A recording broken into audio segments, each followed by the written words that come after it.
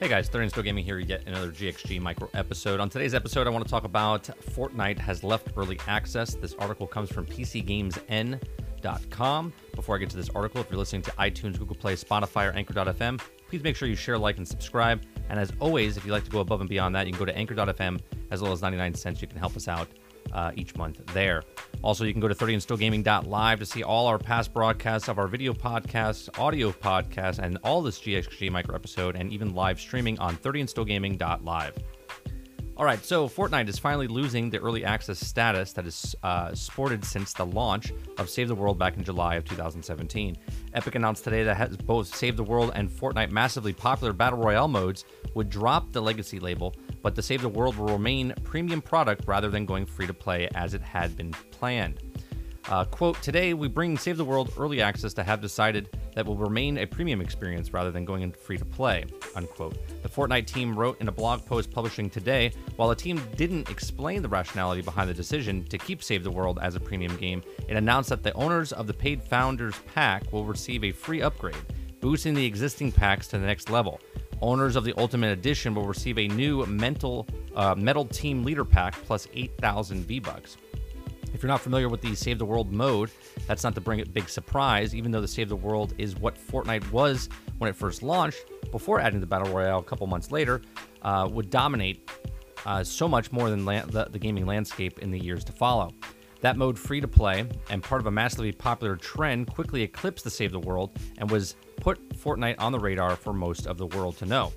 Now, but while it's hardly surprised to see Epic slowing development on the mode, it still has yet to devoted fans, some who feel slighted by the move. A subreddit devoted to Save the World changed its description to read, quote, the developer abandoned the community run by subreddit dictated to the Fortnite Save the World from Epic Games. Now, Epic said over the next few months, cosmetics obtained in the Battle Royale will not be supported in Save the World, but anything players have earned in Save the World will continue working in Battle Royale. To soften the setting, or the sting, Epic has introduced a system called Ventures to Save the World. Ventures, it explains, are season-long excursions and introductions to new seasonal zone and progression path and levels to work through. Earning experiences by completing challenges ramps up the difficulty, but also the opportunity to earn superchargers materials that can be used to raise items you found beyond the current level cap. Seasons in Save the World will repeat each year, and the existing library of heroes, quests, and schemes will rotate in and out over the course of each year. Epic says that it will introduce new heroes and quest lines, but a slower pace than before. Now, we hope the Save the World and upcoming Ventures update will inspire you to continue the adventure and share your stories with us along the way, and the Fortnite team included.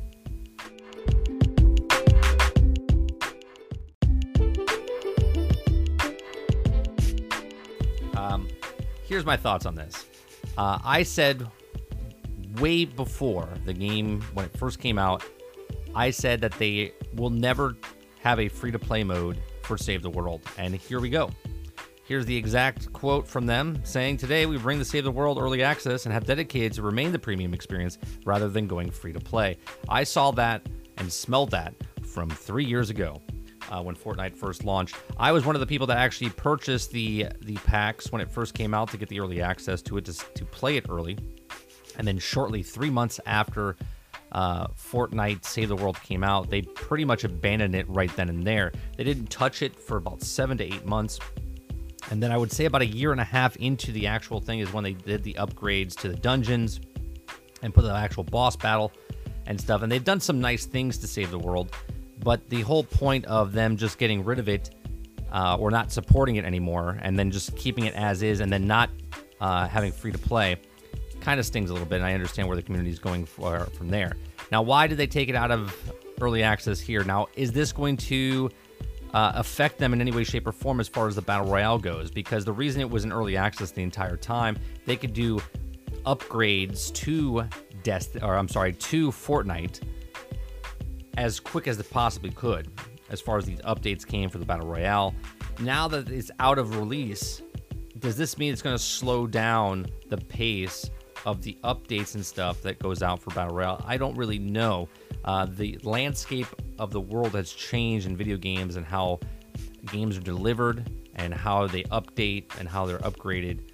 So we'll have to see if time will tell what goes on in the future here with Fortnite. Now, as far as them giving out the 8,000 V-Bucks and receive Metal Team Leader packs, that's just, virtual goods.